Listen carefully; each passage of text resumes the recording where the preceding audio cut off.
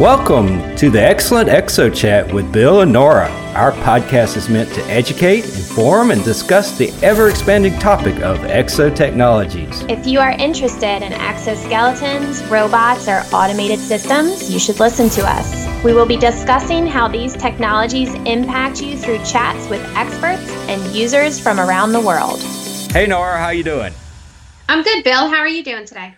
Doing pretty good. I'm starting a new year here and having some interesting challenges with my new software here, but, surviving the best I can. How are things with you?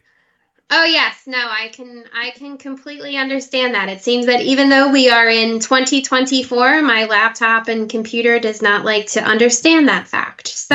Right. I met a gentleman that lives here in my neighborhood, and one of his big jobs was dealing with the Y2K controversy. You remember that? Oh, really? Yeah. That was what he used to do for the banks and everything like that. They were really worried about all the things with not being able to change from 1999 to 2000, right? Because they'd only coded 2 digits into all the computer programs. And so, So anyway. It's like, oops, didn't think about that. Right. That's somebody else's problem, right? We won't have to worry about that for a little while longer, hopefully. Hopefully we fixed all of those problems. Yeah, I hear you. Well, I'm just getting back from a nice holiday break here, and I wanted to bring up a somewhat popular, maybe a little late, but somewhat popular topic today during our podcast that not as popular as Y2K. I mean, come on. No, well, probably. It's I think it might be, but maybe like not as controversial. Who knows? We'll see. But so. Over the holidays, my parents gifted my son Disney on Ice for Christmas. We celebrate Christmas. That seems great. And I am of the age, the Facebook group of individuals. I know. And I took pictures. I took a family photo of my husband and my son and I was going to put it up on Facebook because we did not do Christmas cards this year. We decided that we were not going to do that. We're going to save money, do other stuff. Anyways. All right. Went onto Facebook to post the pictures. And for the first time, right? Yeah. How many times have you gotten onto LinkedIn or you've gotten to an email and you're like, oh, what am I going to write? Right. That's going to sound intelligent. That's not just the picture. Right. I click on. And Facebook gives me this great option of write with AI. No way. Really? And I was like, what is this feature? Yeah. Right? Because now I'm inquisitive. So when you click the write with AI, you can type in how you want it to be. So make your post exciting, make it longer, make it shorter, fix my grammar. Right. Make it professional, make it funny, heartfelt, inspirational. Anything that you can think of, right? So I wrote in this two sentence thing of, we all went to Disney on Ice. It was great. Yeah. Did a write AI and it turned it into this beautiful paragraph of the inspirational, heartfelt Disney adventure that and I was like, why not? Wow, this is amazing, right? Yeah. It's totally fake, but it's amazing, right? Right. Okay, so Okay, so you just went into what I was getting at, right? It's fake. Right. But that's where I'm questioning, right? Sure. Because here's the situation. Yes, it is not, it's not real, right? Right. It wrote something up based on the algorithm. It came up with an algorithm based on the words that I put in. Right. Okay. So it's not, it's not like it knows about Disney on Ice. It's not like it saw Disney on Ice. But what it came up with, I still proofread it and made sure that it was accurate. Yeah, but here's the analogy to this. I don't know if you have. Have you ever been to Japan? No, I have not. Okay. But you may have seen this in certain restaurants here in the U.S. or maybe even in Europe. A lot of times in Tokyo and Japan, the restaurant will have a glass window, and in the glass window, it will have a representation of the food. It looks beautiful. It looks just like it. It's like art, right? Do you know what I'm talking about? Yeah, except I've seen it at IHOP. So okay. Okay, same thing. Same thing. They have IHOPs in Japan too. They're wonderful. And to me, the generative text, the AI, is sort of like that. It looks just like the real thing. Looks scrumptious, but it's all fake.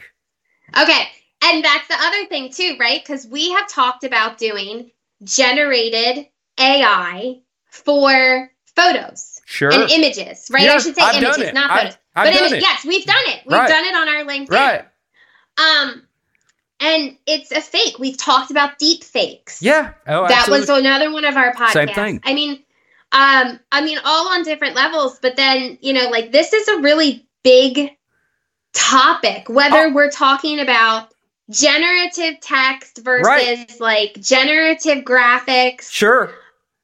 It's nothing, I don't see anything wrong with using it as a tool to get started, but you shouldn't represent it as your work. You know what I mean? I completely agree. It's like to me, it's like, if I go really old school, it's like using a calculator in your math class. Of course you can use a calculator in your math class, but at the end of the day, you're responsible for doing it right, no matter what the calculator says. Yes. Right? And same thing with like, like I almost associate it similarly with Wikipedia. Yeah.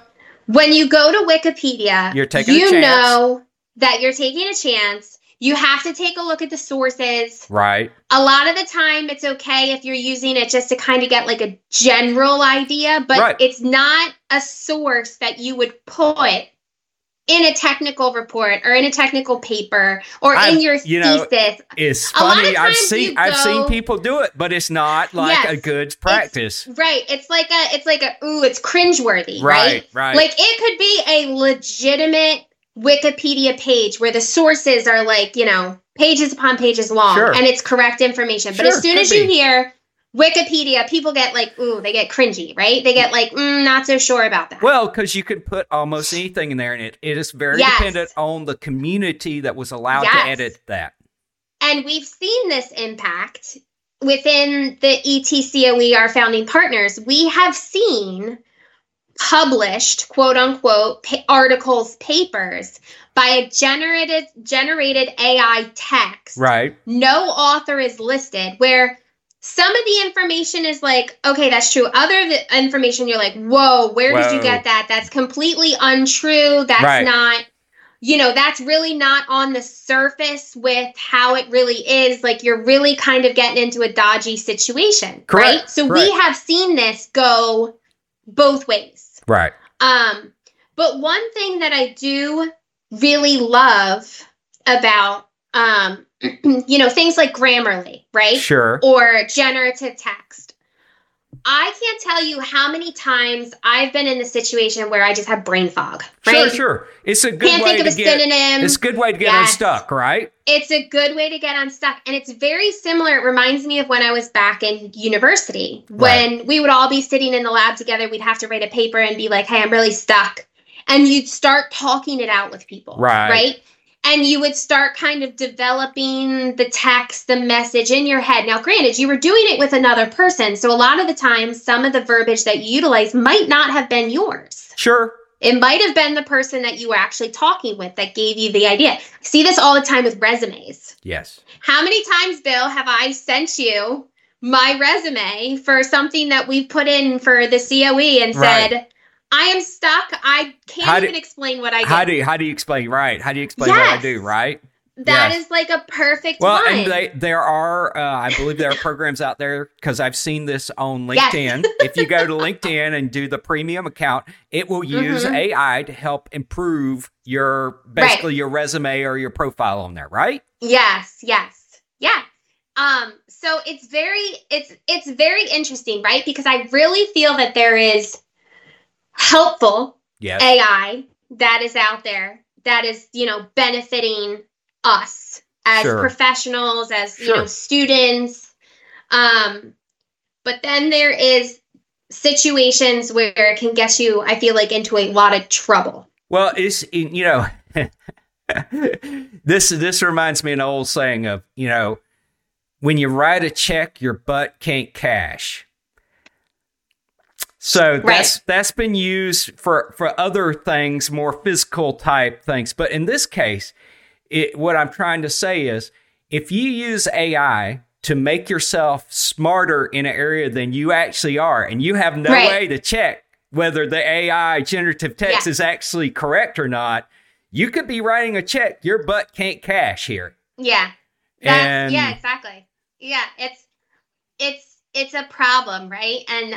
And the one of them that I always come back to is exos. Sure. It's very difficult for the center for ASTM to utilize photos of individuals in an exo, because a lot of the times you can tell who the manufacturer is. Right. It's real easy.